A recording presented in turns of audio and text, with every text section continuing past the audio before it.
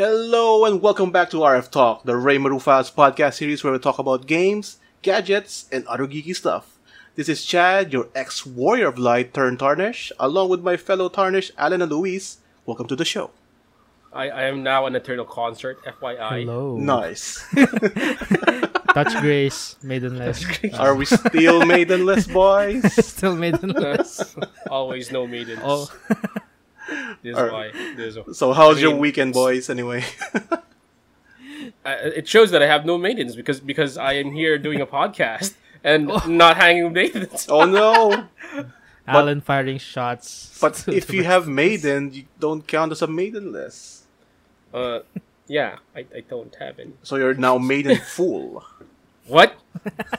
How does that that's work? Did you eat a maiden and now you're full of it? Like, Maidenless or maiden full guy? Amazing. what?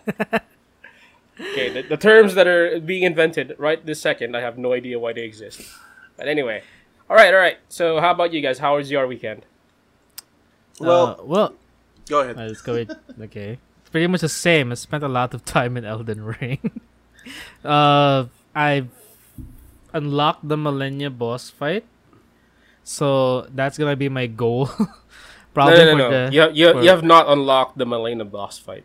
You are now trapped in the Millennia. Oh yeah, we're fight. trapped in the Millennia boss fight, and now the goal, probably for this week, is to get out of it alive. If you can make it alive. If you can make it alive. It's crazy how she's an optional boss, but once you face her, you kind of have the urge to be like, no, I have to beat her. Like, there's no other boss to fight. Like, she's the ultimate boss of the game. So, if you're in front of it, are you not gonna fight it? Why else have you picked up Elden Ring? Why are you doing Soulsborne games, right? To fight bosses. I mean, what are we fighting for? We need to find the Elden Ring. Anyway. The X4. The X4. Is it really for the Elden Ring or something else? Okay. I mean, anyway, since we're talking about Elden Ring, it also means that we're also discussing about its game design, and we know that Elden Ring is all about being open world, but with a twist of being Dark Souls. But still, it's fun. Mm-hmm. And for this episode, we'll be talking about some of the different approaches in open world games. And since we played Elden Ring for several hours now, and of course Alan has dozens of hours now since he made the review, we would like to talk about some of the designs that makes each of these specific open world games really that, distinct. Mm-hmm. So what do you think, Alan? Are we gonna start with the Elden Ring itself? Probably we could share some previous games we experienced with open world, and then maybe we could we could go forward with some examples like Elden Ring, of course. All right, so I guess I'm gonna start with my worst open world experience. All right, it's not awful. It's not like awful in the sense that I don't want to play it, but it was awful in the sense that, especially since I was reviewing it, that I felt like I was trapped.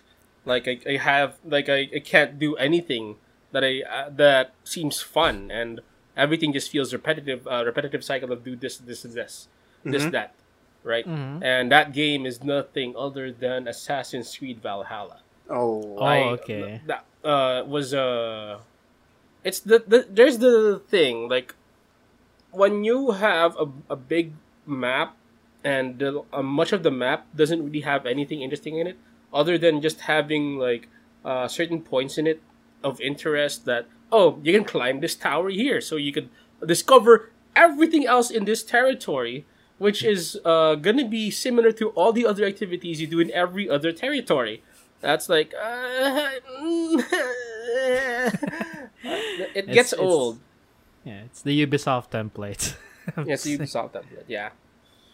It's too much information being fed on you. Like, that's one of those problems with other open world games. Like, it doesn't give you that any sense of exploration or discovery.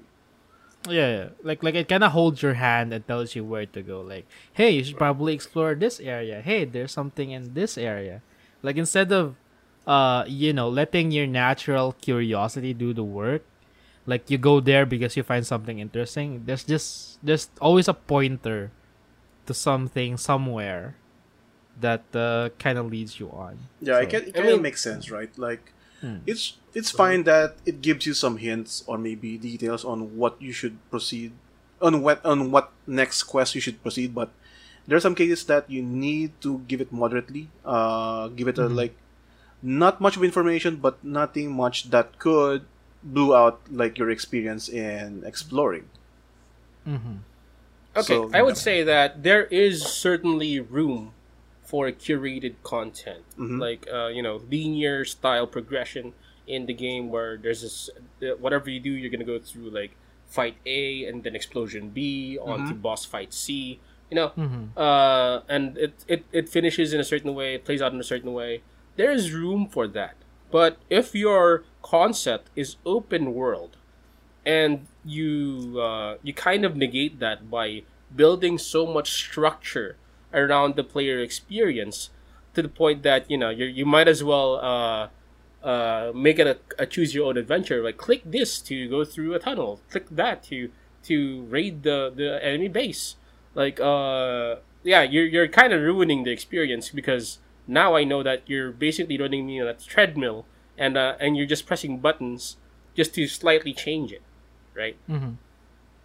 Yeah. So that was my problem with Assassin's Creed Valhalla. Like the one time that I suddenly really, really enjoyed Assassin's Creed Valhalla was, I guess this was sort of hidden content because you had to do some obscure stuff before you can access it. But it was actually getting to Valhalla, right? You play as one of the gods and you play out their lore, their legends. And even though there was like map markers here and there wasn't too much. And I'm playing the story. I'm playing a story in a pace I want to, and the characters are all interesting. It's not like my character being this tabula rasa thing where there's generic responses to everything. And whenever I walk past a point of interest, it says, I should check that out. That looks interesting. Stop telling me what to do. I am the character player. So yeah. That was the thing with Valhalla. I really enjoyed that one section. That one kept me going for a while. But when it came to exploring, which wasn't much of an exploration, it felt more like checking boxes off a list. It's like a set of chores. Oh yeah, so I guess that's your experience, or I guess bad experience in open world games. How about you, Luis? Okay, and recent open world games. Well, I did play Dying Light 2, which kind of counts as an open world, and also we did a review very much so, yeah. Yeah. So I would say that in terms of like the current open world standards, it does follow what Alan has been saying with Assassin's Creed Valhalla, where there's a lot of repetitive content here and there. Stuff to like it's more like places to explore, enemies to fight, camps to raid, and stuff like that. But I think maybe compared to like Assassin's Creed games with Dying Light 2, the discovery kind of feels a bit more natural because like the icons, the quest markers or the markers and stuff like that for all the side content just pops off once you kind of like get inside that area of where they are. It's not like gonna tell you or drop like info bombs saying that, hey, you should probably like go into this area.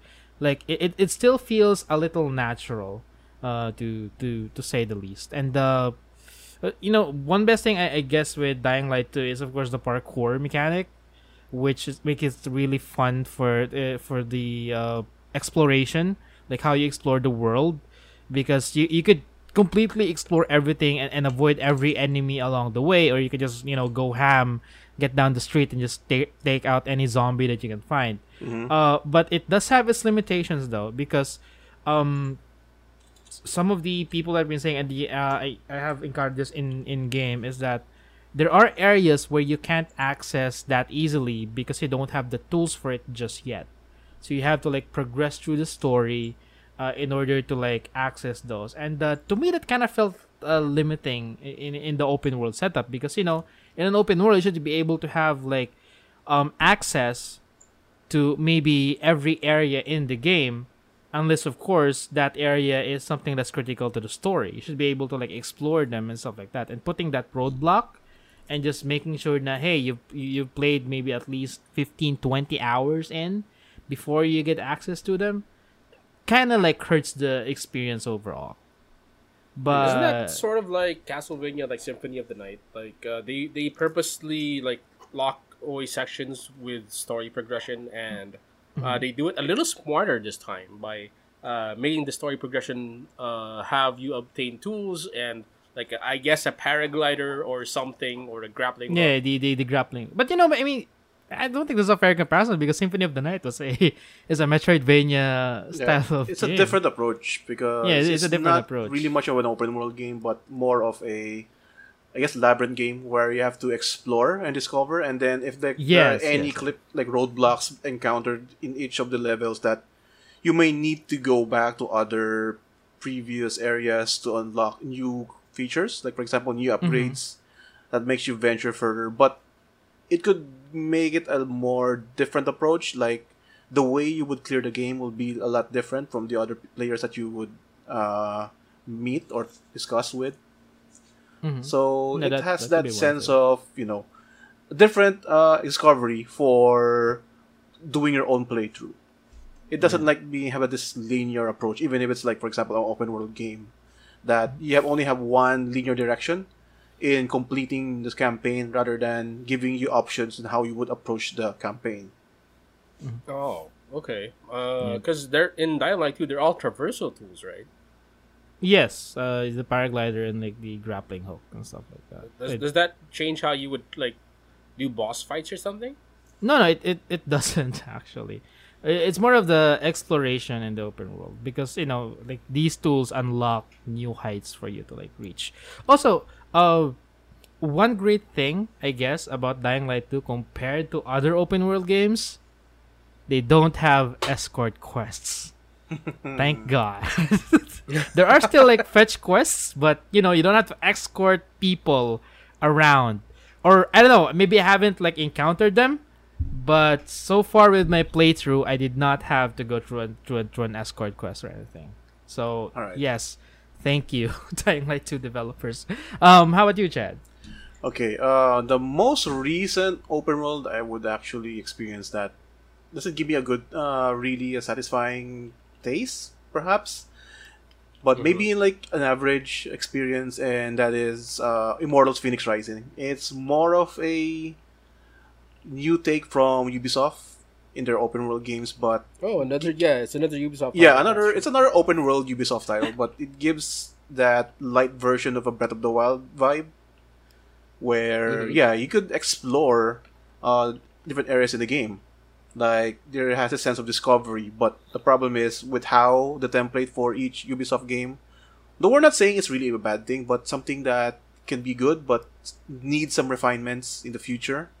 As it's hard to do the same template in each of the open world games, because some games, like some open world games, had its own different approach, so they need to like review how they would approach the game and not depend on a single template. Like here, with Immortals, it has that vibe between Breath of the Wild and probably Genshin Impact, where you could still find some labyrinths that you need to explore and unlock something to acquire materials or upgrades, and then there's this like a really vast world for you to explore. But in some cases, some areas could be locked through story progression, so that part would eliminate your sense of discovery. And also some problems like side quests are really that blatant, or maybe some secrets that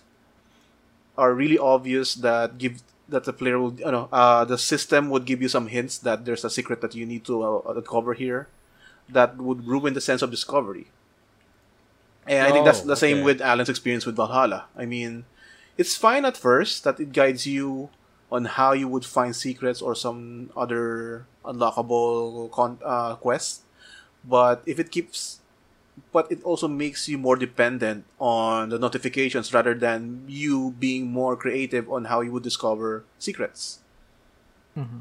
Like if you played with Breath of the Wild, you could see that each player has its own unique approach in how they would finish the game or how they would explore the game. Like some would go to this particular zone first, or some would go for this other zone first, and the result will still be different. But the conclusion, like finishing the game, um, they will still do. They will still manage to finish the game, but in a different style. And it also encourages you to be more, creative. Like try to discover other stuff. Although Immortals tries to reinvent the template of Ubisoft open world game, but still you could see some of the problems that some of us are always complaining about with any Ubisoft titles. And hopefully, in the future, they might try to reinvent and finally get the right groove for particular open world games. So those are like the problems. Like it's hard for you to explore some games because there's too much information being thrown at you that there's already a hint. Oh. And I think if I want to summarize it in a sense, it's like it's like obvious padding for the game. Mm-hmm. Like you can't visit this specific point in this location. Like this cave can only be unlocked by a blue key, right? Yeah, sort of those kind of approach. And it's just one door. And what happens is they're just repurposing that location so they don't have to like make a new location for you later on. Mm-hmm. And it's a very boring way of making use reusing content that you never really needed to do, right? Yeah. So although to be like when they're repurposing backtracking, in a sense that it feels like they're wasting your time. Yeah, I understand why that's frustrating because when I mentioned like Castlevania, it wasn't restricting. It was more of, oh, this is as far as I can go now. But now that I got this like double jump feature, not only can I get through this section a lot faster or easier, there's that one part in that place that I can get to, which I have no idea where it leads to yet. And it's actually a door to a brand new dungeon. And that's a big deal. Yeah. Although to be fair with Immortals, that they try to incorporate some secrets or some other secret areas in the game with puzzles that makes it really fun to interact with or maybe to solve it. But there are some cases that the physics issue within the game makes it really frustrating, or it kills the fun factor in discovering some of the secrets. So I think that's another problem with when you implement some games. Like I know they try to get inspirations from Breath of the Wild, especially in how they do puzzles. But for the case with Breath of the Wild, whenever you do these puzzles, there's always like a secret cheat that you could do, like a big cheat or something that could cheese it out. Like for example, when you try to maneuver a ball in this board and using your Joy-Con with its motion controls. Mm-hmm. But there's one trick that you can just flip it over to reveal the flat side of the board, just to make it easier to navigate. Like you have to think out of the box in order to make those cheats, and it kind of works with Breath of the Wild because those are like hidden tricks that you could just discover. And some parts in Immortals really locks those aspects where the problem would be definitely from the design itself that makes it difficult to actually finish it, instead of finding another alternative to bypass those problems. Okay, so are you saying that the developers of Immortals Phoenix Rising, they kind of like, they might try to do this cheeky thing where they flip the board or whatever, and they actually produced a way to block that method? Yeah, I think there are some ways that you could cheese it, but it's all locked with some certain upgrades, which kind of also eliminates the fun part. Like you want to play it smart, but it's more on you have to 100%. accomplish everything in order to cheese it. So it also eliminates that sense of discovery and the anticipation of trying to experiment on something else. I mean, again, that puts you on the part where you're in an open world, but at the same time they're putting your experience on rails. Yeah, like it doesn't feel like an open world because there's like limitations. Although it's still debatable on how we would factor out the limitations, because maybe it's from the design aspect or maybe hardware limitations or whatever. But there are some designs that could be fixed with a more different approach in maybe designing the puzzles or other aspects in the open world games. Mm-hmm. So yeah, so I guess those are like our bad takes in open world games, but of course we still have some of the fun experience in some games that really defines our taste or maybe our impressions of what makes open world games good or fun. And I think we categorize this into 4 factors, like 4 different approaches that it makes it unique for their distinct design and focus, but still it matches as an open world game. So like there are some who are story focused, and then some are more on exploration. Others are more heavy on content like quests, and then there are others like all around, like being sandbox games. I guess we could go first with story focus, and I think Alan played a recent game that's heavily focused on the story. So Alan, Heavily focused story game. Wait, what we're talking about? oh, Which no, one? Alan, I'm really... you're not reading. No. Anyway, one of the games would be Dishonor on you, Alan. Dishonor, Alan. You're not reading Dishonor notes. on you. Wait, You're not reading notes. Ghost Yeah, of there you Tsushima would be the one that I would say is story focused, but not really. You are free to progress however you want in that game. No, I mean, yeah, but remember, there are some quests and some areas that are locked until you finish certain parts of the campaign. Okay, yeah, but so there are areas there that like, before you can take on this big castle, you need to gain this many allies and arrange this strategy, and that's part of it. And okay, I can't go to the final area immediately, right? I can't speedrun in this game, like get teleported like to the final boss and finish it in 20 minutes. I can't do that. If I try to approach this castle that I need, like there are certain requirements to meet, I get hit by arrows, an unreasonable amount of arrows, and I'm forced to fall back, right? Yeah. I remember that clearly because I challenged that so much. I said, I could parry the arrows. I just didn't know where they were coming from, and then it just became an unreasonable amount. So there's that. Ghost of Tsushima, in a way, like I would rather say it's more of an open world than story driven, but it does. I mean, it's still open world. It's just that its approach is more on driven by story progression. Yeah. Okay, because if you're gonna say that, like, if you take on the like tiny, like the 5-minute, 10-minute quests, it still has a story. It's actually pretty engaging. I love it. The thing that makes the Ghost of Tsushima approach so interesting is one. If I want to find out where I want to go, I like do the swipe on the touchpad and I get the win, right? And they go this way. Woo! But it kind of has a Red Dead Redemption 2 factor to it, where you can get random encounters of maybe rescuing like hostages or prisoners, or getting ambushed by things. Generally, you fight something, or a flying bird like hovers over your head, or you find a fox, and then it's so easy to get distracted, and nothing is pressuring you. Nothing is telling you can't do these things. That's so golden to me.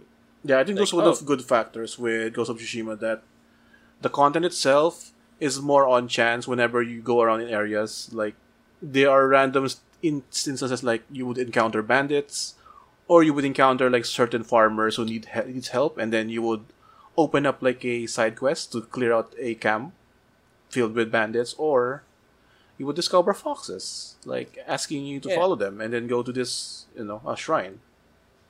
So, in my defense, I didn't think of it as a story-focused game. Oh no, Alan, you're not reading. Alan, you're not reading notes again. Jesus Christ. No. Anyway, but you do play it's not like something where you just do whatever you want and the story changes. You play Jin Sakai. You're sort of a disgraced samurai, sort of, but in the sense that you lost a battle and you're fighting to survive, trying to get back to your uncle, and the story goes from there. I'm not gonna spoil much more than that, but it's so good. This everything is so good in that game. Like, do you remember the first time you get your katana back in that game, where when you finally draw the sword and you brandish it over, Jin like brandishes it over his head, and the moon reflects into his eyes. Oh shit! That gave me chills. This is so good.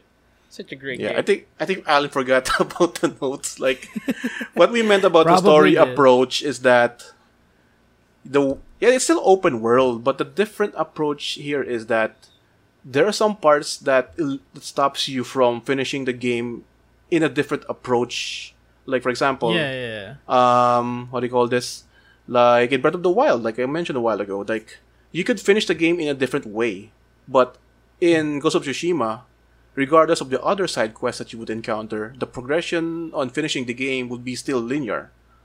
Like, Yeah, you okay. have to It's finish. Alright. It's pretty much the Alan, same. please read the notes before.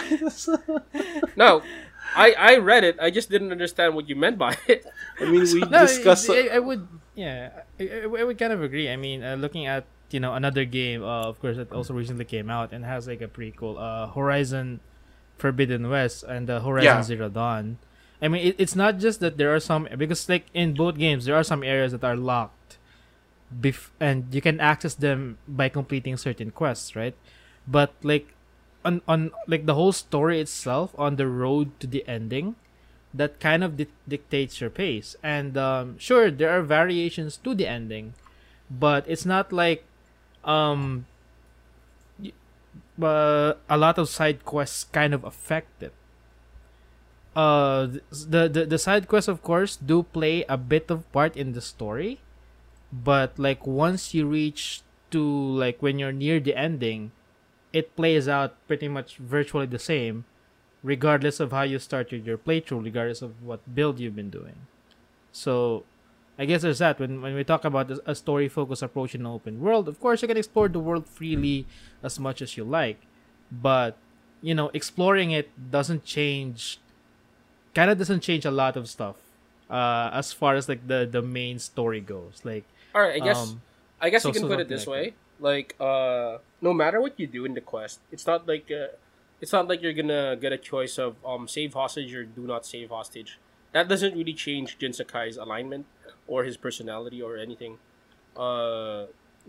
Everything that you do contributes to his character, building his experiences, and you can't really determine where that goes, right? It's still gonna end up the same way. So in a sense, you're still playing the story. How long you're playing it depends on you. Yeah. But you're still gonna get the same. You're still gonna play through the same scenes, and you're still gonna more or less go through the same conclusion. Yeah. I will concede that. Probably the approach here is if you take a lot of the side quests on other stuff, you would appreciate more on the lore, or maybe you would acquire more gear, or makes your character more stronger. That if, for example, you're having this difficulty in one of the campaign stories, but once you complete some of the side quests, or just roaming around in that particular area, it made you stronger, or maybe made you more experienced in the play style that makes your second attempt more easier to finish. Yeah, I mean, here's the fine example. Like, I went like full on ninja. I will kill you in your sleep. Jin Sakai, and I love playing that way because it matched how he progressed in the story. My brother refused to do anything that he would consider as dishonorable combat. He would literally walk up to the front of the base and challenge challenge enemies. But that doesn't affect how the story progresses. Yeah. yeah, it doesn't. The conclusion will be It's still the pretty much same, and your encounter is still the same. Like, for example, maybe in some games, right, like when you do a different approach, like being dishonorable, some of the encounters you would meet probably have a different impressions on you. Like, for example, they said they would probably say, "Ah, you're an assassin. You're a bad guy. Stay away." Like those kind of approach. Assassino! Assassino. I But mean, A morality bar or something. yeah, like in Fallout 3, like the good Fallouts. oh yeah, Fallout 3. I guess even with some aspects of 4, except 76, please. No. We don't talk about that game. Oh no. Is that the game? Oh no. I mean, yeah, I think those are good examples. That's also what makes Ghost of Tsushima really charming is even though it's more of a linear progression for the story, the way you would experience in some parts, like the random encounters of bandits, the random encounters of facing duels or standoffs, or even like whenever you try to discover a random farmer who needs your help, and then you would open up a new area for you to clear out. Those kind of side quests makes it really fun to do your own pacing. Like it gives you more time to really go to digest the world, its lore, and even some cases, if you want to go completionist, finish the side stories of your side characters, where it could be an episodic approach that you need to finish some quests, main story quests before you progress with the side quests. But once you finish those side quests, you would get this new appreciation for your side characters, or maybe some cases would join you in your future journeys, like in some of the later quests, like you need to rally up an army or something. Remember those parts? And then they would give a different perspective, or maybe once you learn more about the character's story, that you would appreciate their reasons for joining or fighting. I mean, I remember a game that does specifically that, but it's not open world, which is Dragon Age Origins. Where you can choose to do as many side quests as you want, and that's gonna help you amass the army that you will have for the final battle. Yeah, I think for any BioWare games like Mass Effect, Dragon Age, they had this aspect where you could do side quests to build up your reputation, and in the final conflict or maybe the final campaign, it would also give some different, maybe different cutscene, different ending, or it would unlock a new quest or something that would give more lore or give more information to this lore that gives you like a satisfying conclusion to it. So yeah, so I guess it's also the same with Horizon, right? Like there are some aspects that makes it fun in exploring areas in the game, but it would lock you from progressing further, or if you, for example, accidental discovery, like you are venturing deeper in this area and then suddenly I don't know what to do. Yeah, and I mean the same mechanic wherein completing side quests does allow you to have allies in like the final chapters kind of still exists in like Horizon, especially in like Horizon Zero Dawn, but it doesn't really change the outcome. It just like kind of makes these people that you've encountered involved in it, because ultimately, as far as the story goes, you kind of share the same goal, which is like to like find out what's happening and save the world and stuff like that. So it's that. So I guess just to just really sum it up, when we talked about a story focused approach in open world games, it's like you're playing the game so you could follow the story. Yeah, like you would know what's gonna happen next and how it's gonna happen. Yeah. Like that's how you did. Of course, you can still explore, do side quests, have random encounters, but yeah, for the most part, once you get back into your main quest, you're just following a storyline. You're just watching it unfold right before you. Stuff like that. And in most cases, that's kind of interesting. Yeah, I think in most cases also, your avatar is already a story-generated character. Like, you're not playing in your own character. You're playing someone else's character. Yeah. Ayun, Alan. So Like, guess I Aloy remember or somebody Jin. saying that the reason that the examples we brought up, these are all games brought up in the West. Mm-hmm. Right? They're made by Western developers, and The they're very character focused. They are very much character focused, and they are interested in telling stories of that person and the people around that person. And what they brought up in as a differentiation was, it's because that not everybody is going to be interested in the personality or the characters that the writers create. So they try to make all these points of what you call it, interaction or character yeah, like, development. no, like things like basically things to keep you interested. Like they throw anything to keep you interested. Like, oh look, there's a platforming puzzle here. You want to do a platforming puzzle? We can just do the story whenever you want. But if you're kind of bored with the characters, you can do this platforming puzzle. There's a prize at the end, or there's an optional boss here too if you want to try that. You don't have to be invested in the story if you don't like it. But for those that are interested in the story, like yeah, you just keep following this yellow brick road, and you're gonna get to the next story point. You know, it's like in Red Dead Redemption. I got lost in so many places because I just got carried away with a side quest. I wasn't that interested in their story quest because I wasn't that interested in being an outlaw. I wanted to be like some sort of sheriff, right? Mm-hmm. So I guess that's why they tend to populate their like most games. I guess Tsushima's kind of the exception because Tsushima actually hides it from you for the most part until you unlock like abilities that help you find them.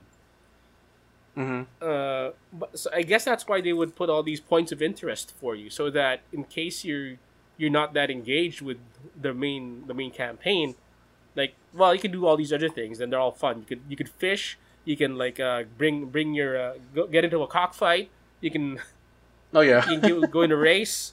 You know all these other things. I think the best way is how they would implement the markers in a much natural approach. Like for example, like you mentioned, like with Ghost of Tsushima, right?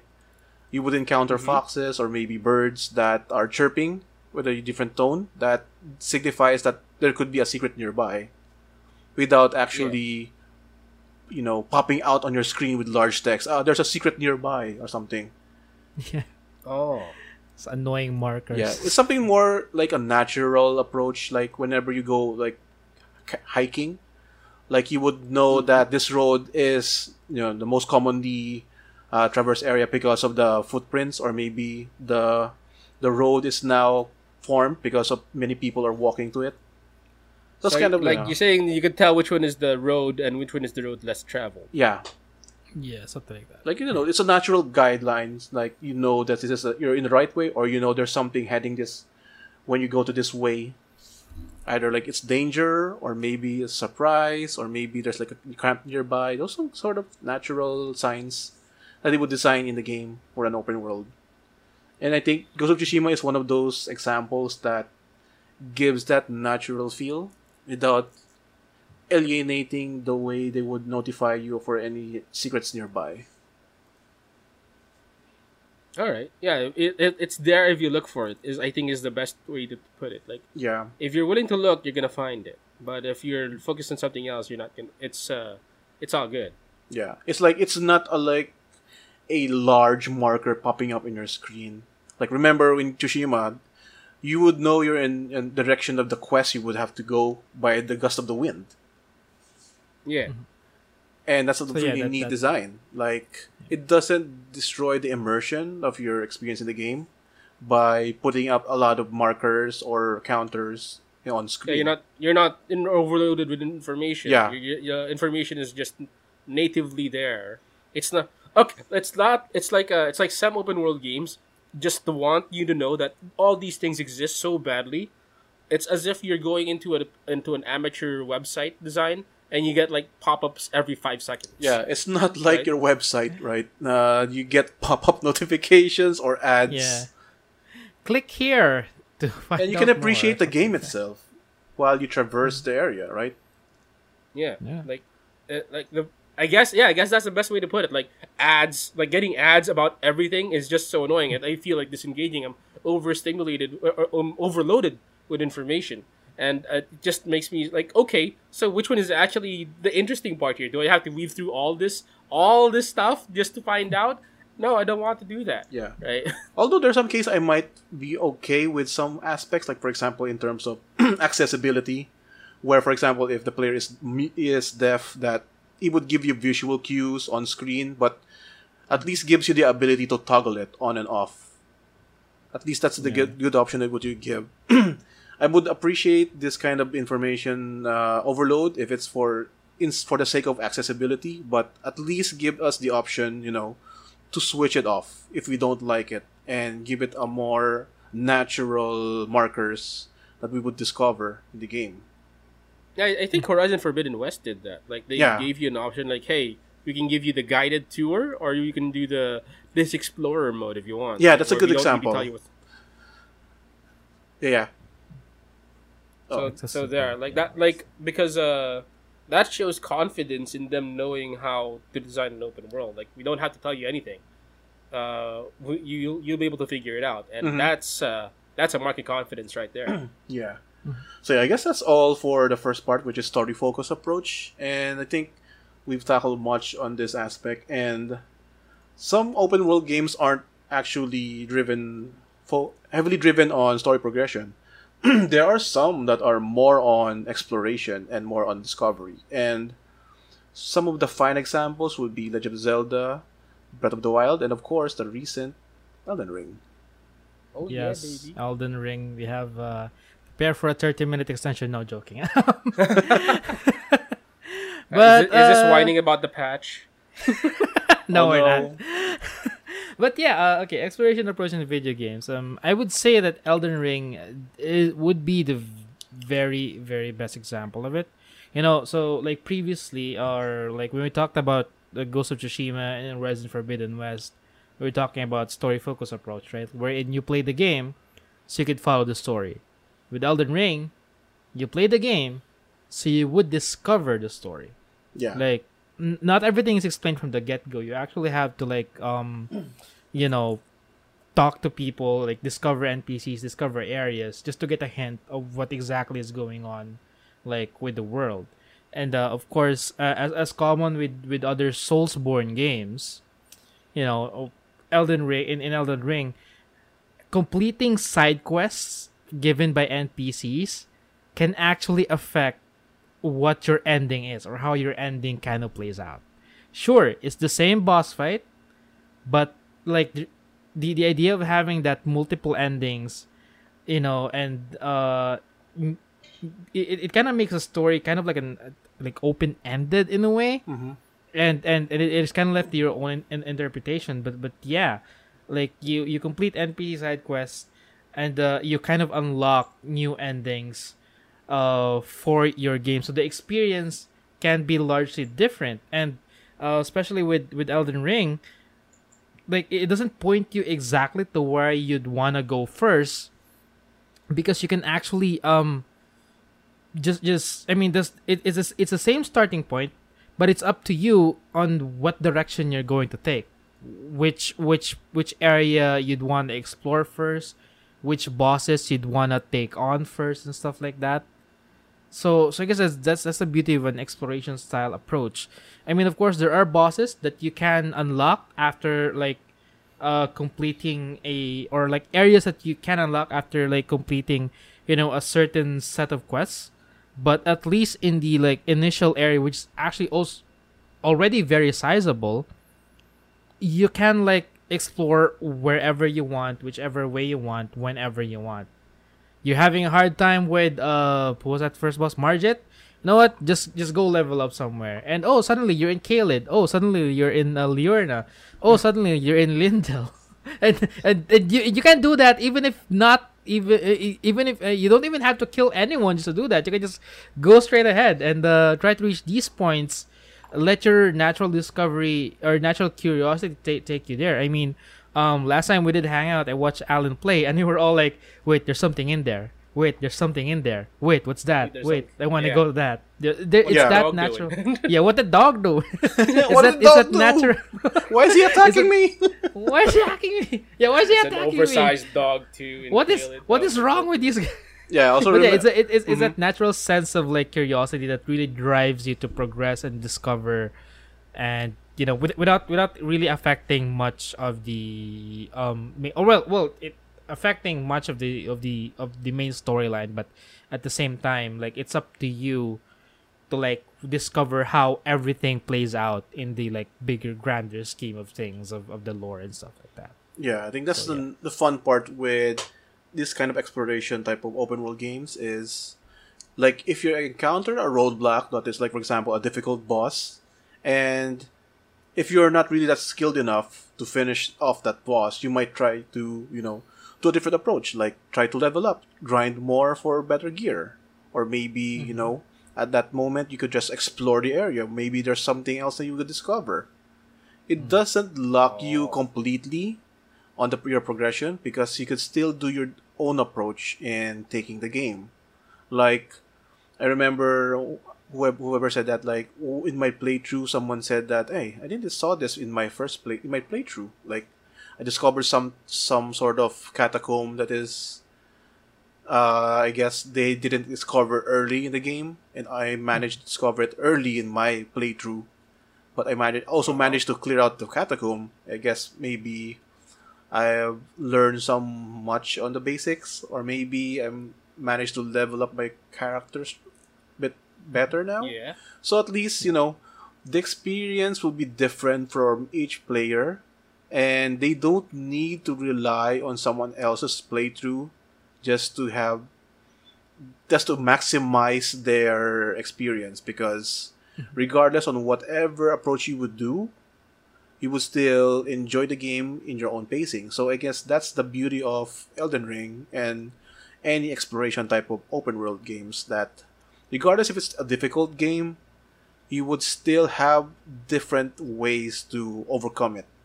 Like, yeah, it's hard at start, but sooner you would experience how to play better, or maybe how you would appreciate the game now, because it's not about the difficulty, but it's more on how you would discover the game. All right. For me, okay. This analogy just suddenly popped in my head, right? Games like Valhalla, like Assassin's Creed Valhalla, are very much like your mom, right? Your mom, but at least reminds you of my mom. Like Marge. Like before you get to go out, like, oh, did you remember your lunch? Did you remember your allowance? Did you do your homework? Did you do all this? Blah blah blah blah blah blah. Right? That's very mom like. Like they check on everything, and like 30 minutes after you leave, they check if you're on the right route towards where you're going. Blah blah blah. So it's very much on the rails. It gets annoying sometimes, but that's what moms are like. They care very much. Now, Elden Ring is like my dad when he left us in a mountain to plant banana trees. I'm not talking like saplings. I'm talking like actual ass trees, like fully grown trees, right? He gave us a bunch of like metal rods that you could dig the earth with, which we didn't know at that time. And then he left us with a bunch of trees to plant on the hill, on the mountain. And he said, "All right, I'll be back in like 6 hours. See you guys." And that's it. Like, okay, have at you. What do I do? What, like, no, I don't know. It's So like start digging the earth. It's like Ubisoft open world games are the Marge Simpson of open world games, and then Elden Ring are the Homer Simpson of open world games. But Yeah. it's not dopey. It's not I mean, dopey yeah, or clumsy. but the way the approach, right? Like, Yeah, you just leaves Marge? you there. no, Says you'll be back in 6 hours. Is actually back in 8. yeah, Like, I'm hungry. And then by the end of it, laughs in my face because I was planting the dead trees. What do you? How was I supposed to know this? How was I supposed to know any of this? But that became a story of like, oh, Alan can actually carry trees. Like, it wasn't easy, but yes, it happened. But yeah, that's what Elden Ring kind of reminds me of. Like, hey, what do you want to look like? Okay, what do you want? You here's some tools. Here's a weapon. Yeah, have fun. Like, amend the Elden Ring. I don't know how you're gonna do it. Just get. Well, I'll get back to you later. All right. Yeah, I mean, at the very least, it gives you the basics, right? Like, hey, you're in this world. Here's what you need to do. How you want to do it? That's all up to you. and then you die. Yeah, And then like typical of a father to like taunt you the moment you get out in the open world. Ha! Maidenless. Ha! And the first thing you encounter is Tree Sentinel, and it's almost as if the game is sneering at you because you died to it so quickly. Look at this kid. Look, a mini boss at the early portion of the game. Why am I dead?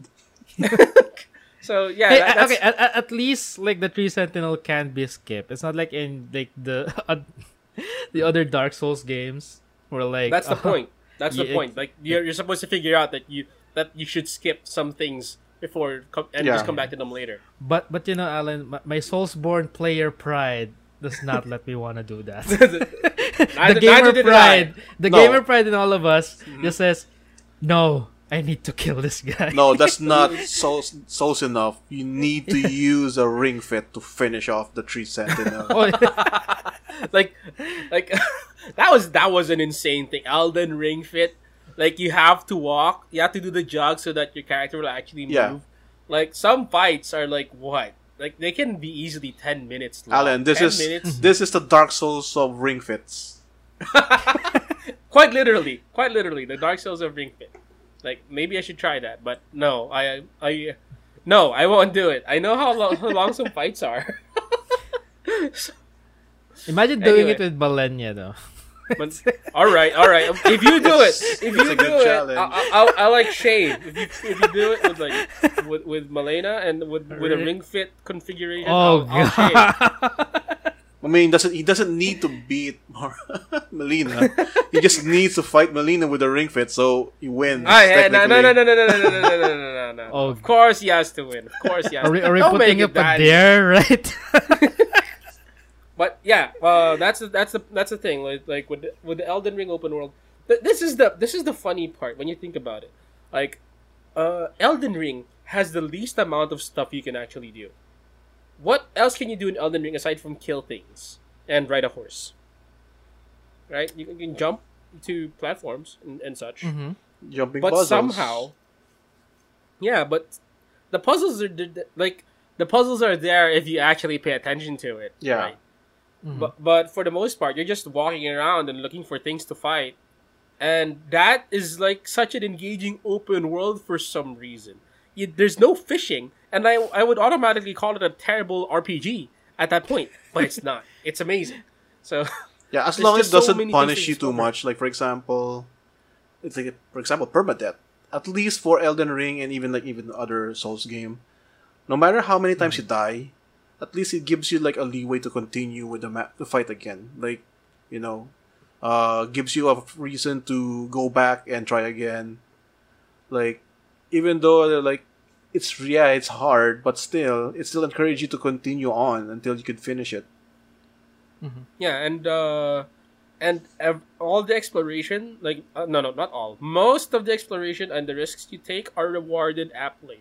Like you at least gain levels enough runes to gain a level, or maybe you get a new spell, new skill, new weapon for your troubles, and you upgrade materials. They all feel substantial. Yeah. On top of that, most of the stuff you encounter, like, all right, I don't know how many enemies on horseback I have fought in Elden Ring. There are a lot, and they have similar movesets, but they feel like they have enough effort put in them that they do feel a bit different from like previous fights I've had. So I'm not that salty about recycled bosses. Yeah. And like the quote unquote recycled content do feel like they naturally belong in that area. It's not like, yeah, we're just gonna put it there because this area has to have content in it, right? It feels like they're naturally part of like that area that you're looking to explore and stuff like that. And the same kind of elements is also of course present in Breath of the Wild, specifically for Legends of Zelda. Like, you're free to explore. You're free to put the main story on the side and explore the world any way you want. And there's also that sense of discovery because there's also like a lot of stuff that you can do and ways to like also explore.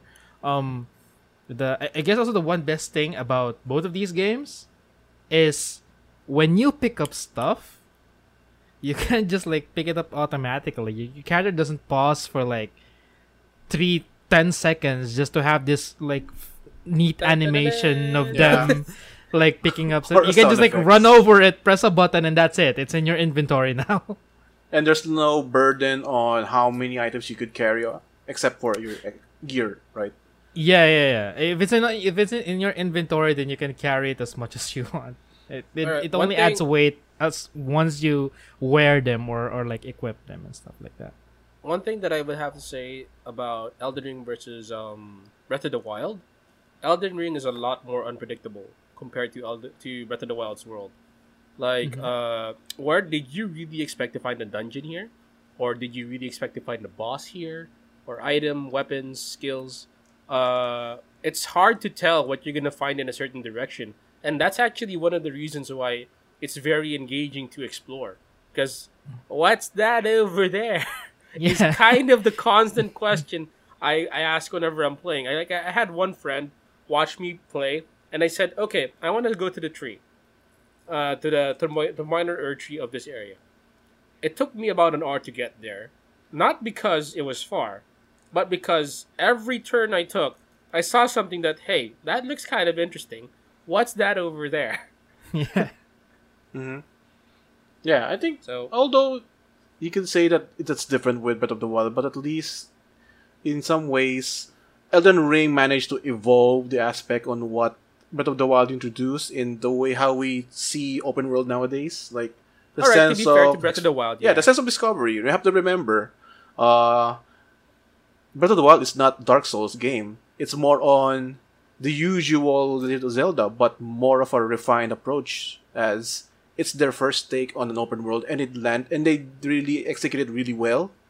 Because remember, when we first played Breath of the Wild for the first time, we had a sense of discovery that it doesn't rely too much on markers or maybe story progression. It encourages you to go in your own pacing on how you play the game. Especially when we see a lot of highlight reels on some players how they deal with certain enemies, that the game didn't teach you to do that. But it encouraged you to experiment at how you fight and how you would experiment with the surroundings. Like, remember, when you beat up a lot of enemies, even the boss, they would Yeah. stay dead for a period of time until like the blood moon would arise in some certain times, that it resets or respawns all of the monsters in the entire area. And it also gives you this sense of, being in a natural world, that you don't need to farm in one area just to get enough materials or maybe gears, because remember, weapons have durability, so if you break it, you have to find another one. And although I don't like that kind of approach for durability, but it gives it a different approach in how you play the game. Like, well, especially when you try to discover the new high end game equipment, even the Master Sword, that even if it says that it doesn't break, but it's probably its functionality would be limited if you overuse it for a long time. So it encourages you to think smart and how you would approach in some certain scenarios. And even in exploring, like, in some ways, some people would use their gadgets to traverse, like building up the inertia in some of on some of the blocks, so they would fly farther and then use the glide to traverse there. Some people just experiment on that, and it's kind of fun. And they would discover some new areas there, although not like the level of Elden Ring in terms of dungeons, mines, or catacombs, but probably labyrinths that you'd use to upgrade your stamina or maybe your life. And then you would encounter some boss that are really smart, that you have to, do a different approach. Sometimes you can't do melee, you have to do range, but you don't have any range weapons, so you have to do parries to deflect their blast. And then, not sure if you played one part where you go to this, like, what do they call those long-legged machines that the music would change whenever they try to do a lock on target on you, and you can see like laser markers on your head now, and you have to run or you die. And then some players would do some radical approaches on that and manage to beat it really well. But in some cases, when the first time you would experience this, it has the sense of fear that you might screw it up. And then, let's make it more alive. Actually, I think that's what a better term for this. And it also makes it really fun to explore. Even if it doesn't have much content, like a lot of secret dungeons or secret, side quests, the way you would approach the game or you would venture the game would be different from other people. And I think Elden Ring managed to evolve that approach and made it a lot better. Though I'm pretty sure, or I probably understand that some people would not appreciate the difficulty. Maybe it's not their cup of tea, but for those who really endured the opening parts of Elden Ring, pretty sure 100% of them are appreciating the game now. Yeah. I mean, okay. Definitely was a fan of Elden Ring. You know what? I'm gonna have to hit back on the Elden Ring's design actually, because I remember specifically during the middle parts where I had no idea what to do or no idea how to proceed. Mm-hmm. I was borderline wanting to quit the game. I think there's some parts in some games that there are little to no hints on how you would do that. Sometimes it gets you lost in your progression.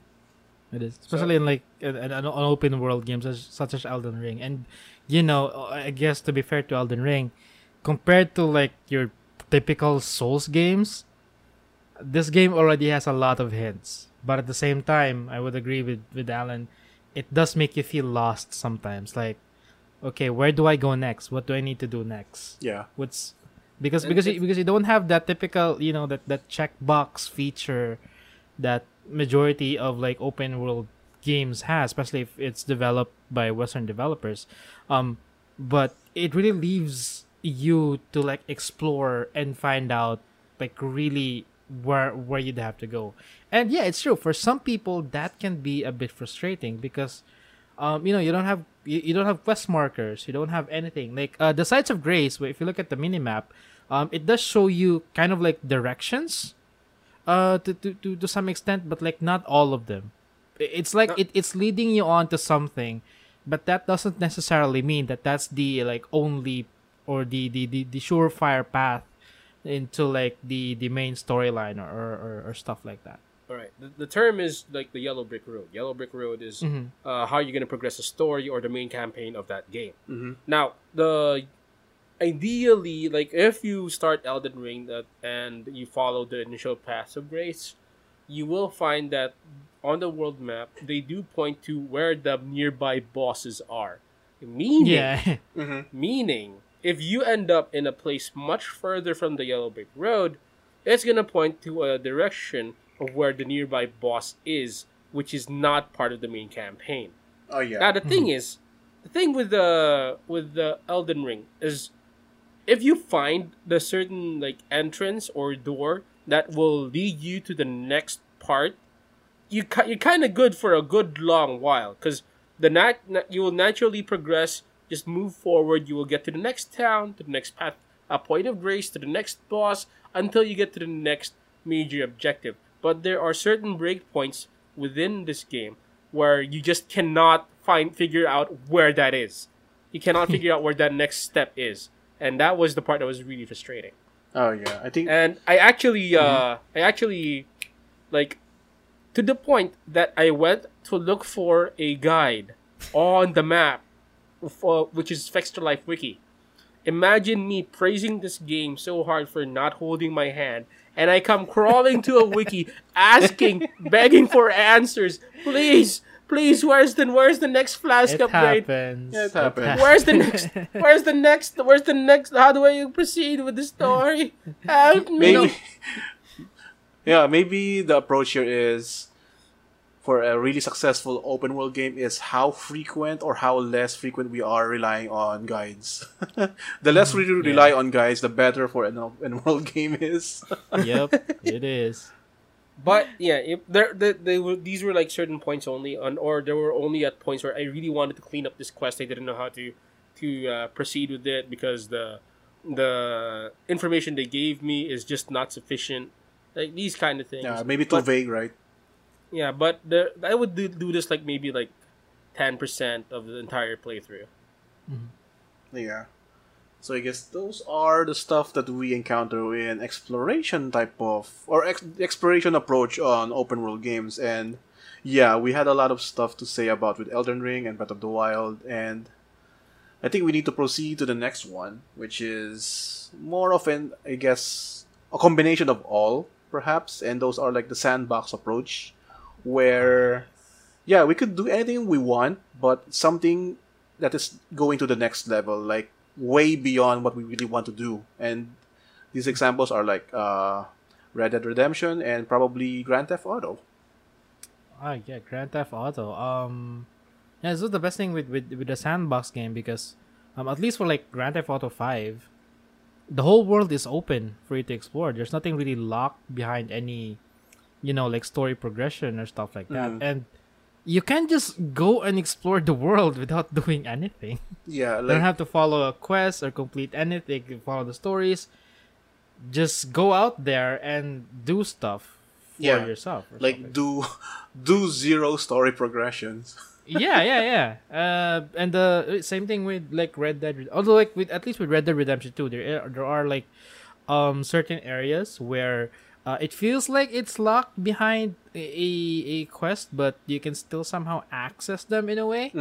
And there's also like what we mentioned earlier, random encounters like along the way, even if you're not doing like story quests, even if you're just exploring the world, you get to have these random encounters with people that you can either save or like also have their own like mini storylines in them and stuff like that. And Red Dead Redemption 2 also has even with one, there's a morality or honor system, which kind of changes the way how people kind of treat you in game, how they respond to you, and of course changes the endings in a bit. For Grand Theft Auto, especially in GTA 5, it's not essentially a morale or honor system, but like the way you hire people to do your like main quest jobs kind of affects part of the outcome, like the success rate of your heist or stuff like that. But yeah, the bottom line is, you're not limited by anything. You just can't. You don't even have to do anything and just discover the world for your own. There's no like level limitations. There's no story limitations. You can just be whenever. I guess the problem with these type of games though, because it's a sandbox, right? Like you're free to explore, you're free to do anything. The whole world just kind of feels like a backdrop to the main story. Like, sure, you have random encounters, you have places that you have to explore, but if you really think about it, it feels kind of empty. Yeah. In honestly, unless when you're in like in towns or cities or hubs, yeah, sure, there's people in there, but like if you really like explore the open world and think about it, there's really not a lot of stuff to do, rather than discovering and stuff like that. So yeah. I think the great part about these are Rockstar games, basically. Yeah. The great part about Rockstar open worlds is one, you don't normally have a progression system, meaning that's your life, that is your max HP, is your attack, these are your stats. We don't care what you do whatever, right? You can, and you can be a taxi driver in role play. Yeah, you can be a taxi driver in GTA, and that's pretty amazing. But what's actually for me like extra amazing about stuff like GTA, whatchamacallit, Watch Dogs 2. Oh yeah, Watch Dogs 2.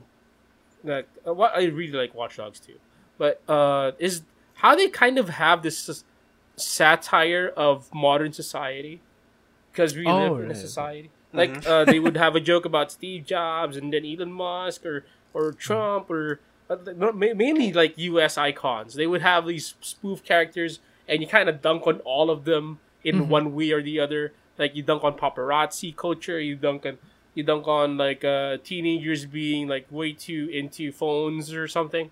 They have all these jokes, and this is the wonderful part about it, because since it's an open world, you can do anything with it. And I guess that's what you mean by sandbox. Because I was wondering, what do you mean by sandbox in GTA? I don't really recognize that as a sandbox, because when I imagine sandbox, I immediately think about Minecraft. That's the first thing that comes into mind, Minecraft or like Roblox. But, Yeah, so you normally build something, but I guess if you put it in such a way that it's the fact that the creators, not just the player, but also the creators are behind the game, can just put anything in that world and it makes sense and they can have fun with it. Yeah, I can see why that's amazing. I always like found like when I understood the reference that they were going for, I was laughing like I don't know half the time I was playing GTA 5 Mm-hmm.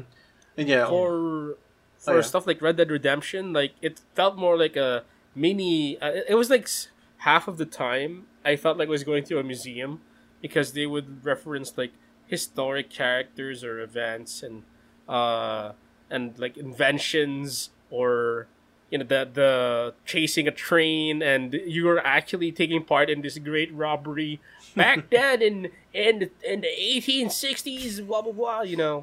I was like, oh yeah, this is pretty neat. So and then somehow we unlock fast travel in that game finally. Oh, okay.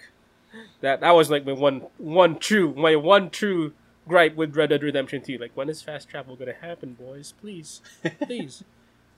yeah. But they also put in all this content that's up to you to interpret. Like, encountering the Ku Klux Klan, or from encountering the Ku Klux Klan to I don't know, like the alternative or the what they would equate to as Burger King or McDonald's in Grand Theft Auto and what they would do with it. These are very entertaining to me. So that's what I find like fun. I actually am 0% interested in any of their stories because the world is it's very much alive in the sense that it reflects what we live in today or what we lived through as a society. Yeah. Sort of like having a real breeding world, but in some cases it depends. In some games, like maybe in the earlier games, it feels really flat or really dead. Like for example, Grand Theft Auto Vice City, San Andreas, those are the early Grand Theft Auto games where you could just do anything you want. Be a robber, just rob banks, build up your notoriety level, like cops chasing after you. Yeah. Or maybe the entire army, or in some cases maybe you would do some side quests, help out people, or maybe finishing some missions, and then build up money. And that's, I think, when Rockstar finally opened up a multiplayer version for Grand Theft Auto and Red Dead Redemption, like the online versions where they expanded the sandbox capabilities of these games, where you could build up your own mansions, save up money, buy your own cars, decorate your crib, meet up with other players, do random stuff. I've seen a lot of people do live streams on sandbox versions of Grand Theft Auto Online, where they create this sort of game show like of levels where you have to jump off some areas, or maybe walking on a thin plank on somewhere in like 5,000 feet above ground, something. Those kind of crazy content that they could do, like you would usually see on Minecraft nowadays. I guess that's how they, the power of mods, or maybe the online versions. I haven't played the online version, so I can't say much if these are mods or maybe these are like actual part of the game, because that's their. I saw one thing that was super wild with Grand Theft Auto Online. And this was people discovering a bug with the grenade launcher. So when you arm a grenade launcher and you melee attack with it, there's a chance that the grenade will fire. Meaning you blow yourself up. Yeah. So and since you don't really upgrade your HP ever, you're probably gonna die. Yep. So people started doing grenade launcher Russian roulette on on the online. It's funny. So they all get grenade launchers. They walk up to a car and hit it once, like melee attack it once with the grenade launcher equipped. If they all live, great. Next round, we're all gonna do 2 attacks on the car, like until there's only one survivor. So, and this is like, it's hilarious, and this is pretty much what an open, like, I can see what you mean by making your own activities. Yeah. When you're able to, like, interpret bugs into features. You know? Yeah. Stuff like that. Yeah. And you know, with Grand Theft Auto, especially with online, right? I mean, people go in there and play to role play. Yeah. Like, you know, like some people, okay, so like in this server, this is what I do. I'm like a cop, or like I'm a taxi driver, or I'm a medic, and stuff like that. And you know, maybe with our listeners, how many of us played Grand Theft Auto, not just 5, but even like San Andreas and Vice City, just to mess around, Yeah, like a big right? hands. Like we're not even doing, like, hell, when I first played Vice City, I don't even know that this game has quests. I thought I just like drive around. There's and a let the campaign. cops chase. Yeah, there's a campaign in here. Are you talking about logging into Vice City and just enabling cheats and doing whatever? Yes. Yeah, just doing whatever you can. You know, I can't just spawn a tank and fight everyone. I there's also like a story that I can't discover. I can punch What people. is this? Yeah, right. Right. How many of us have done that? And you know, that's where the sandbox approach comes, because you're not limited. You're not like, limited by a lot of stuff. You can do a lot of things on your own. Story is optional. Just enjoy the world the way you want to. And same thing. If there are a lot of Easter eggs, a lot of secrets that you can follow. I mean, you know, like Grand Theft Auto 5 is or the Grand Theft Auto series in itself is very famous rather, for its secrets. Like in GTA 4, where like the Statue of Liberty has like a beating heart, the UFO in GTA 5 That's and crazy. stuff like that, right? That's So there's Wow. there's also you know, the Bigfoot theory, where which a lot of people have been like arguing about, and like Rockstar kind of refused to confirm nor deny that it's in there. So Rockstar actually has a ton of ARGs. Right, Is that what right. you're saying? Yeah. Yeah, and like in game, there's, aside from the main story, aside from the stuff that you can discover in the open world, there's also this smaller like side quests, random encounters that if you follow, could really lead to something very interesting. So I remember something like that, like in I think it's GTA 5, where it's possible for you to do ghost hunting. Yeah, I think If so. you look it up on yes, YouTube, yes, ghost stories in yes, GTA 5. yeah. You can like there's a certain time, in a certain place in the map where if like you're there, you can actually see ghosts or something like that. Like in-game mysteries. See, that's very Yeah, cool. those urban legends in game. Yeah. In-game urban legend. Yeah, I guess it's also the fun part with sandbox games, that you would play at your own pace. Though it's kind of different with some games like Elden Ring and Breath of the Wild. Like, you play it in your own style because you have a purpose. You have a reason why you're doing that, and that's to finish the game.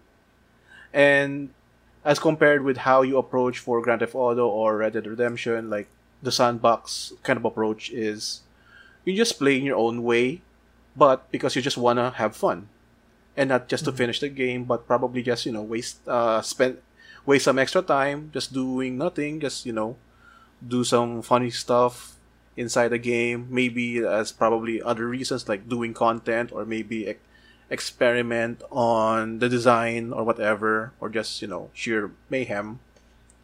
So those like the novelty for things like Grand Theft Auto, and despite being a 10-year-old game, Rockstar still released this on the modern consoles because they know this still works.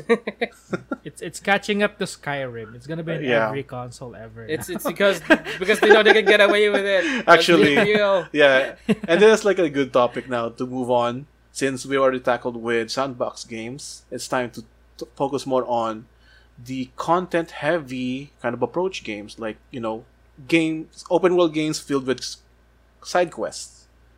And we know some games are notorious to this, like RPGs, such as Skyrim, and also with The Witcher 3. Though it's still in a good way, kind of, side quests. And even Ubisoft games are notorious for this, open world games that are heavy on side quests. And the thing here is, it gives you more content, probably more or perhaps extra lore for you to digest in the specific world in this game. And Skyrim and The Witcher does it really well, as it gives more stories, because the reason for you to pursue for side quests is either A, you're after the loot because it gives you a really cool gear or maybe something that's really powerful, or B, you're in it for its story because you want to discover the story and why this kind of side quest exists, and then you get invested more on it than the actual campaign. And Skyrim is really notorious to it. Like, I remember tackling on the Thieves Guild, finishing it, and I really appreciated it. And I got derailed more because of it, or maybe the vampire thingy or versus werewolf kind of side quest where you have to pick a side, if I remember, or if you want to become part of them, like become a vampire or become a werewolf. Forgot if it's correct. So there is a quest where like you kind of discover the power of being a werewolf and stuff like that. And, you can only have like one curse, and yeah, I would have to agree, especially with Witcher 3. There's a lot of side quests, a lot of quests that you can tackle at certain chapters in the story, which it kind of derails you from the main story in itself, but these side quests can be very rewarding. Like, it doesn't really affect your progression by that much. There are certain points in the story which can get affected by side quests though, but at the end of the day, it's like it's there for you to explore. It doesn't really like it really catches your attention that once you get started to it, you kind of commit all the way into finishing it. Yeah. For Skyrim, although I know people will argue that it's more of a sandbox sort of approach, but I do agree that it is also filled to the brim with a lot of side content, a lot of quests that you can follow, a lot of stuff that you can discover. Like, yeah, the one thing, like the guilds, the Thieves Guild, the Dark Brotherhood, where you take on or you become part of like a group of assassins and stuff like that. The ongoing civil war, where you also have to like pick a side, because like first time I played Skyrim, I just followed the story, right? I was done with it in like 6 hours. Wow. Yeah. Because the main story is just that. It's pretty short. That's why the other content, once you discover these side quests, that kind of expands your playtime into like 100 hours or more. Because there's just so much stuff to do. It's kind of different with like the Grand Theft Auto 5, the sandbox approach, wherein, of course there are content to discover, but for the most part, you're just free to discover the world on your own. With Skyrim and The Witcher, same. You can still explore the world on your own, but you can easily discover stuff where there's a linear style of progression in it. You can have a random encounter in the middle of the road somewhere, and apparently, oh wow, this is a side quest. That was something. Now I have to follow this. Now I have to see this through. So yeah. The quest content style of approach is very strong in games like Skyrim and The Witcher 3 for like open world RPGs. I would agree. I have committed like the extra secret side quest of not playing Witcher and Skyrim ever. So I have no idea what you guys are talking about. Oh no! No, you're missing out a lot of stuff. Now, look, I haven't even finished Trails of Cold Steel 3, right? Like Alan, that's not an open world. Yeah, but consider like how much time they take to complete. I have played before, though, something I could consider sort of similar based on what you guys are saying, which is Kingdoms of Amalur. It's kind of linear. Oh yes, I you remember that. You go from point to point B. There's mission A, mission B, but like it might as well be an online game. It might as well be FF14 or World of Warcraft, like when it was good, where you can like start like several quests all at the same time. And just start finishing them. Because some of them are just in related areas. Like, oh, this one has a boss in Dungeon B, and this one has a gathering quest in Dungeon B. Alright, might as well do all these. But all of the stuff I'm doing has nothing to do with the main quest. Zero. Yep. But I enjoyed it. So, I understand what you guys talking about. I don't know how progression worked in Skyrim or Witcher, especially Witcher. Like I rarely see playthroughs of Witcher. Skyrim, I see it well enough, so I kind of get it. But Kingdoms of Amalur, like it might as well be an online game, in how it was designed. Yeah. And you start a bunch of quests, and you clear them, kind of like I guess it is a lot like Assassin's Creed, like Odyssey or Origins or Valhalla, because these are the time. This is the transition point where they went to more of an RPG approach. Yeah, even well for Amalur, it's kind of the same with how Skyrim and The Witcher 3 does, and some people even compared it like an offline version of WoW Classic because on how the content was driven and how the design goes, and it's a compliment actually, and yeah. I remember playing Amalur before, and I also got drowned with so many side quests because there's so many things that you could discover, and you will be itching to do because there's this mindset that you wanna be stronger for your progression on the main story. So you had this thought of why not try other quests while I'm venturing in my main story, and then until you just realize that oh no, I'm already 50 hours in my game time and my main story is for level 10 or 20 something and I'm level 50. Yeah, something like that. Like that could happen in Skyrim. Like, I mean, everyone knows the iconic opening scene where you get caught as like the Dragonborn and your head almost gets cut off. But after that sequence, after you get out, you're just free to go wherever you want to. Yeah. You don't need to because like it's gonna give you a hint. Like, you have to go to this area, so like talk to this one and this one, but you don't really have to. You can just go to the edge of the world and just find whatever it is that you want to find and just explore the world for yourself. Of course, there are some items, some skills that are kind of locked behind story, but they don't really affect your exploration by that much. They're and of course with how you tackle side quests as well, like they don't, like once you discover a side quest, they don't really have you have to be like this level or you have to have like this quest. Like it exists in some of them but not all of them, which is like really really nice.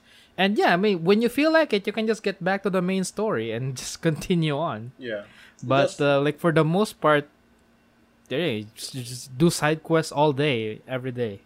That's why you see those memes on Legend of Zelda before, like you need to save the world, but you see Link getting busy with other stuff. I need to go fishing first. Go fishing or whatever. So those are the kind of things that you could see in this quest or content-driven open world games. Is there are too many distractions, and it's for a good thing because it has rewards. Like when you finish certain side quests, it could alter the direction and how the NPCs would see at you. Or some cases, you could get really cool loot that could be beneficial in your story progression. Make it easier for you to play, or maybe you're itching to get this kind of reward for that certain build that you're going for. Or perhaps maybe cosmetic stuff. A lot of things. And that drives motivation for people to do side quests. And there's a high tendency for you to get distracted and eventually stop playing the game because you got exhausted with too many side quests. But of course, it's more on how you pace the game. So it's more of more of a filler content actually, if you think about it. I mean, maybe to add one last time, like in Skyrim, you can finish a side quest where you get to own a house and have a wife and adopt children. So and then you can do it as a proper ending now, and you can just and same thing. You could like, I mean, I've heard like stories before. I know there was one guy who played Skyrim as an NPC. Like he didn't bother doing the story or doing side quests. He just lived there as an NPC. What? Yeah. So the game never actually ended.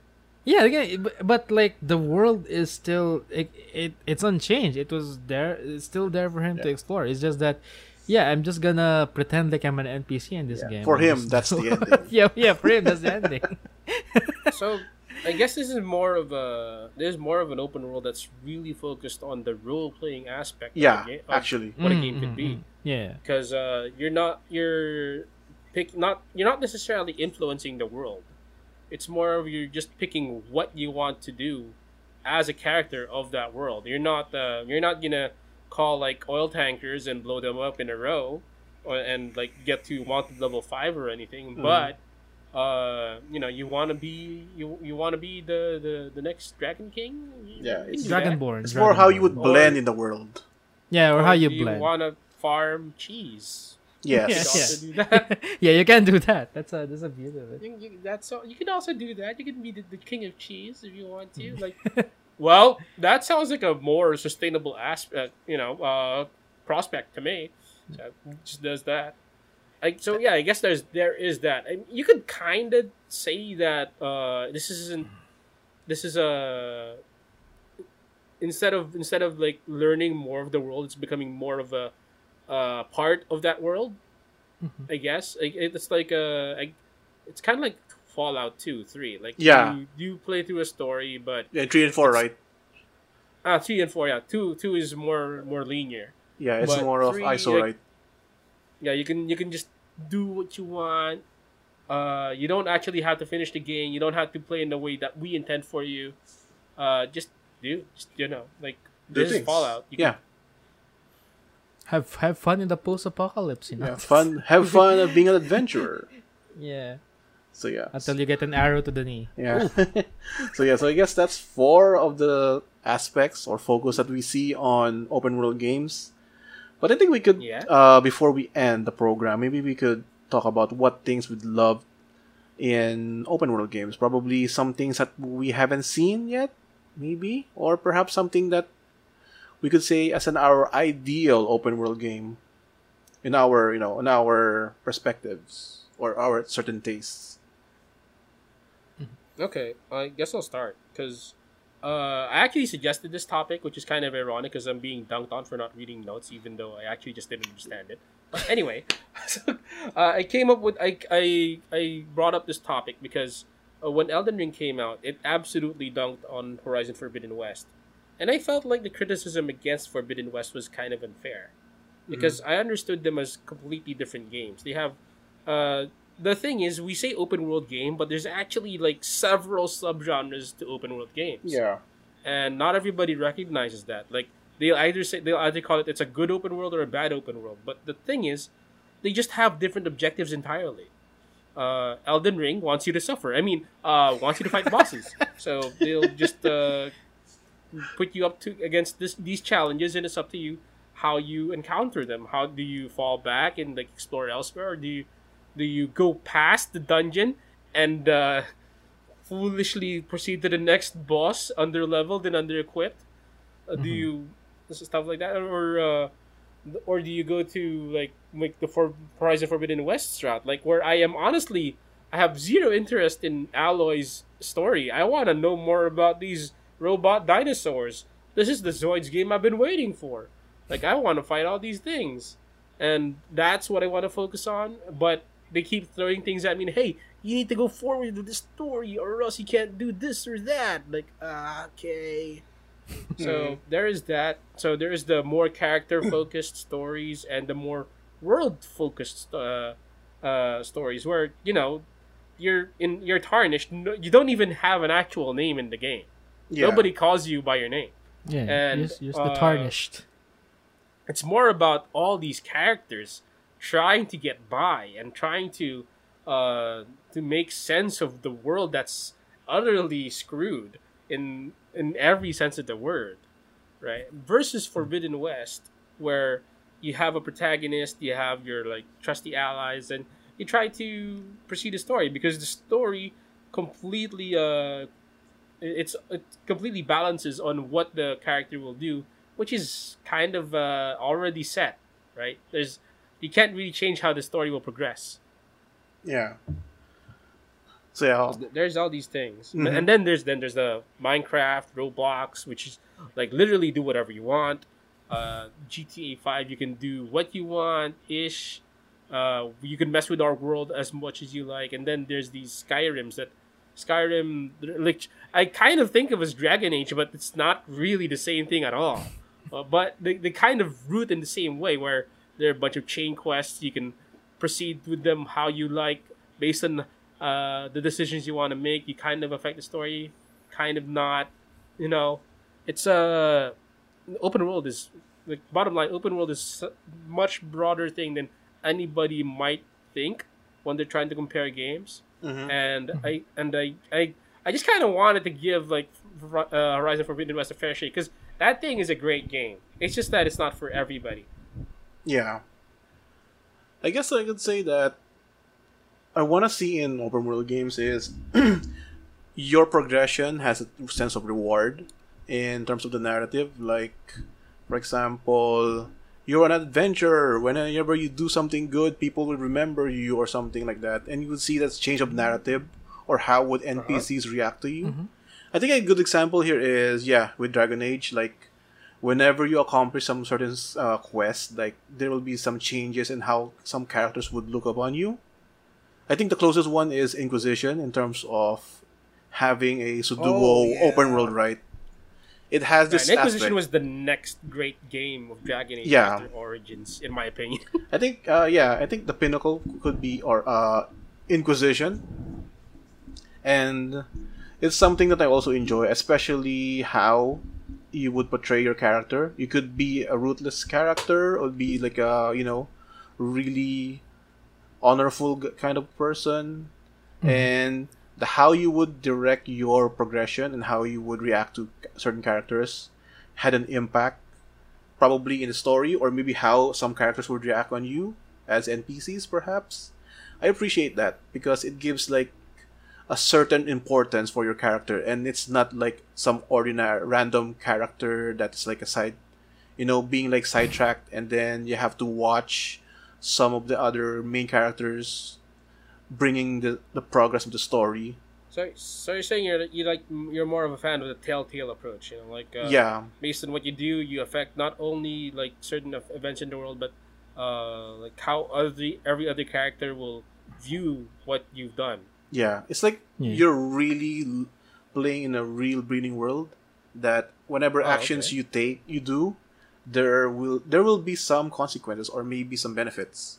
So it kind of works that way. And another thing is maybe some aspects in like Metal Gear, Peace Walker, and Phantom Pain, like how you would perform in the game. Like if you do honorable kills or maybe stealth takedowns, you have this kind of alignment of being good. And then if you try to be more violent, you would see like your horns growing, like being a real demon. Oh, that. And then how your characters would react to you in Mother Base, those sort of thing. Or maybe it has some progression, like you build up your own army and you do the side quest and thing, and how you would approach some gameplay.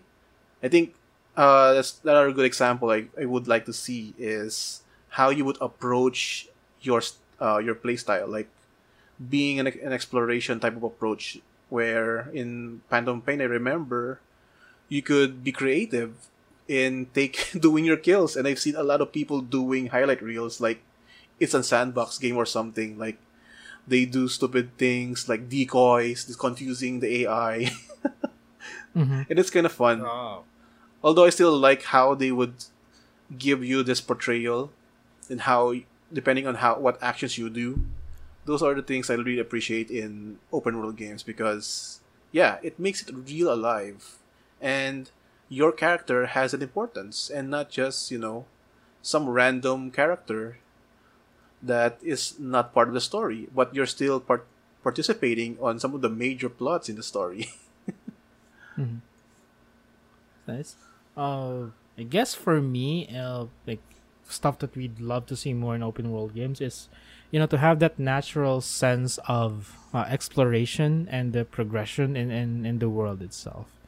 Just like in Ghost of Tsushima, wherein you have the wind guiding you to your next objective, or you have like, these foxes or these birds that kind of tell you that, hey, there's something interesting in here coming on. Same thing with Elden Ring, where it just naturally, or in Breath of the Wild, where things just naturally come to you, where you see something and you'd say for yourself, there might be something in there. I want to go, and also like it rewards you for it, right? Mm-hmm. Like a bit of hand holding is fine, a bit of like information being fed to the player is fine, but I would say game makers should just stop the constant spoon feeding.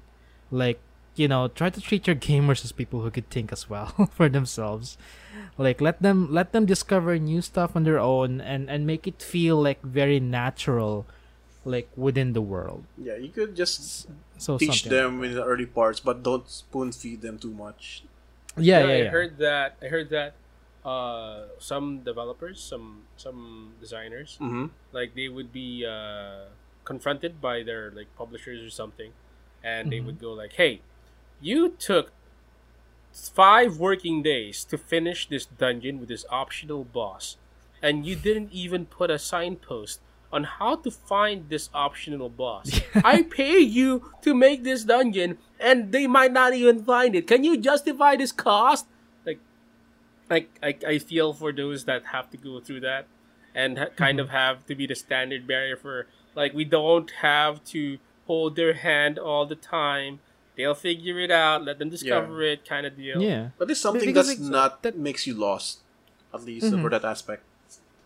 I mean, stuff like that, especially side content, also kind of adds to like the replayability of the game. Like what Chad mentioned earlier, right? Wherein like he discovered a catacomb, and then like people actually did not know that it was there before, right? So if man, ever yeah. so like if ever they finish the game, they was like, okay, I'm gonna pick up the game again because there's this actually cool thing that people are discovering right now, and it just happens like naturally. Yeah, so after I reviewed the game and Elden Ring released, I saw all sorts of places that I've never been to, and these Right? people were playing the game. This is their first or second day playing the game. Like, where is that? How'd you get there? What is that?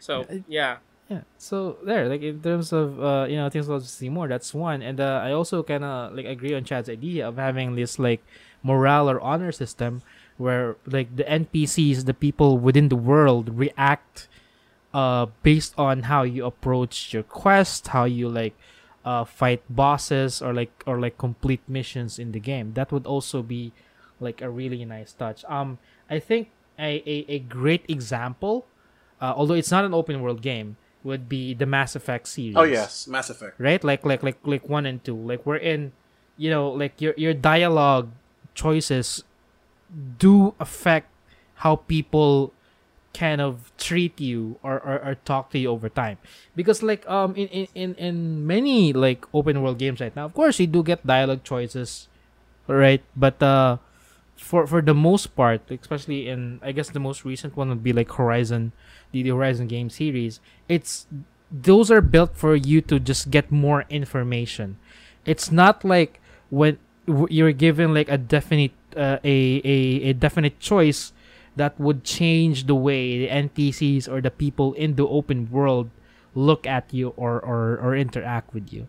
So yeah, having that sort of system in an actual open world would be very, very interesting, especially if like maybe the game makers or developers can incorporate it in a way that it does affect, your story progression, and this allows for like different endings or like different ways into finishing the game. So Yeah.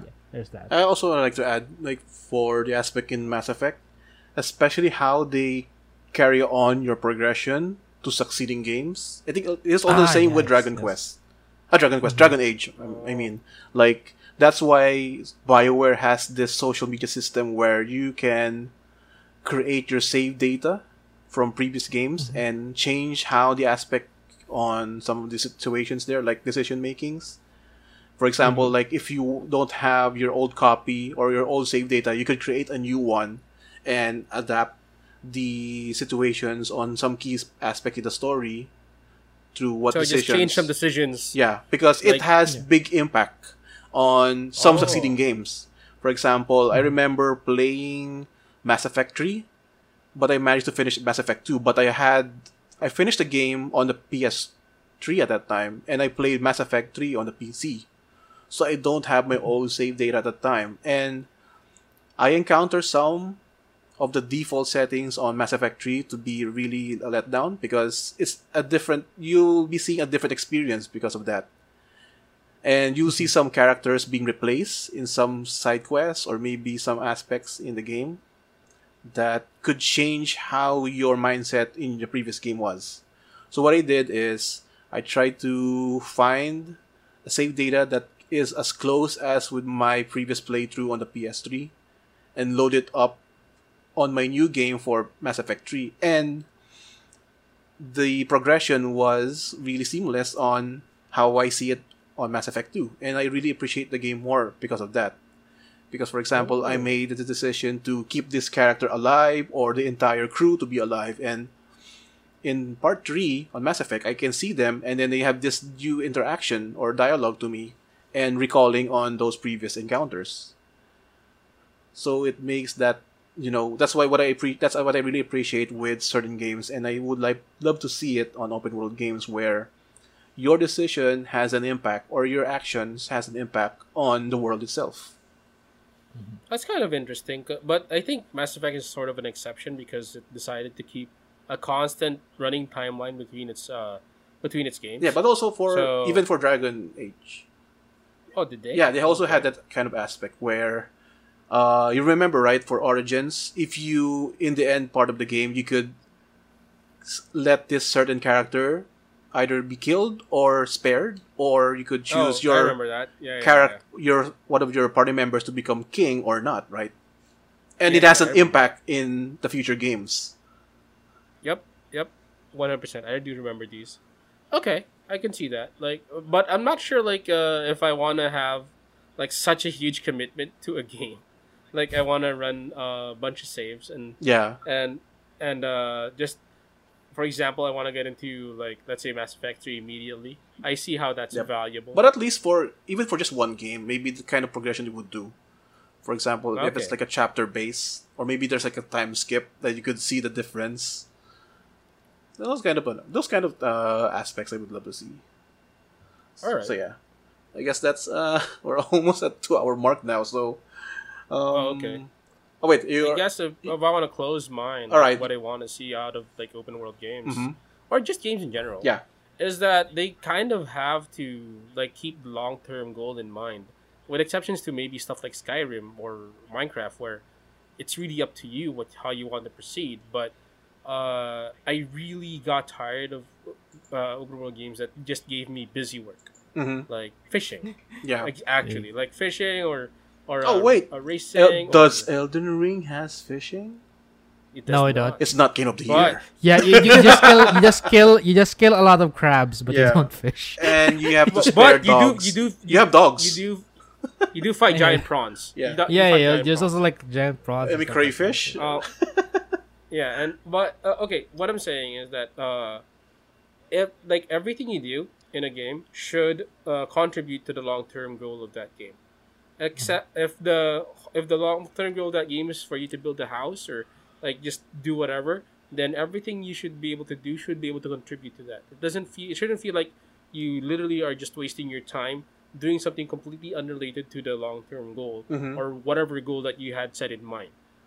Everything I do in I don't know, Mega Man is me getting stronger. Same thing with Elden Ring. Yeah. Now come to Forbidden West. I want to learn about the dinosaurs. I can just focus on that, but at the same time, I'm also farming up. I'm getting XP. I'm getting resources that'll make me stronger in the long run. Yeah. Now, if I'm met with there's an activity here where you can do a skydiving contest. What does that do? You get on a leaderboard. I don't care. I really don't care.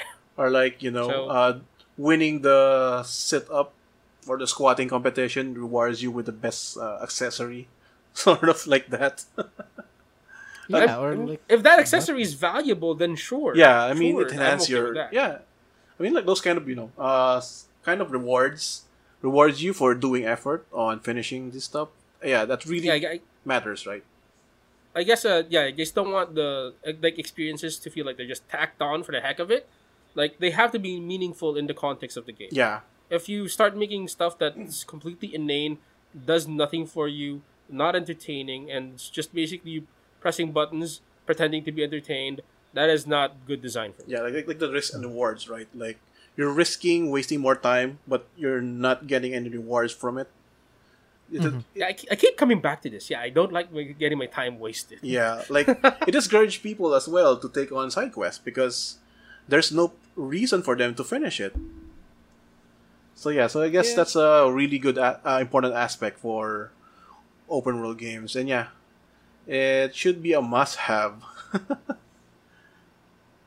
So yeah, so Right. I guess that's it for our open world discussion. But of course, we can discuss more on really good designs in open world games, but probably in a future time, as there's still more we could discuss in the coming episodes. And of course, don't forget to check on us on RaymoDoFiles.com for more gaming goodness straight from the avid gamers. And of course, we have some of our social media channels from Facebook, Instagram, and Twitter. And of course, we will be doing some gaming content in video form on YouTube, and we'll be doing live streams very soon on Twitch. So yeah, so we're doing some migrations Alright. now, and of course, Yeah. you're currently hearing us on Spotify right now because we'll be doing more of our episodes of RF Talk on Spotify, and you could also stay tuned for our live versions in the future. So we'll be doing probably once a month on doing live podcast discussions where you could interact with us, send up your comments, reactions, or suggest or maybe ideas, like for example some cool games or cool anime you would discuss, all of those stuff. So yeah. All right. So that's it for tonight. And of course, this is Chad along with Alan and Luis. We'll be seeing Alright, you boys. next time. Next Yeah. time. See Bye-bye. ya. Bye.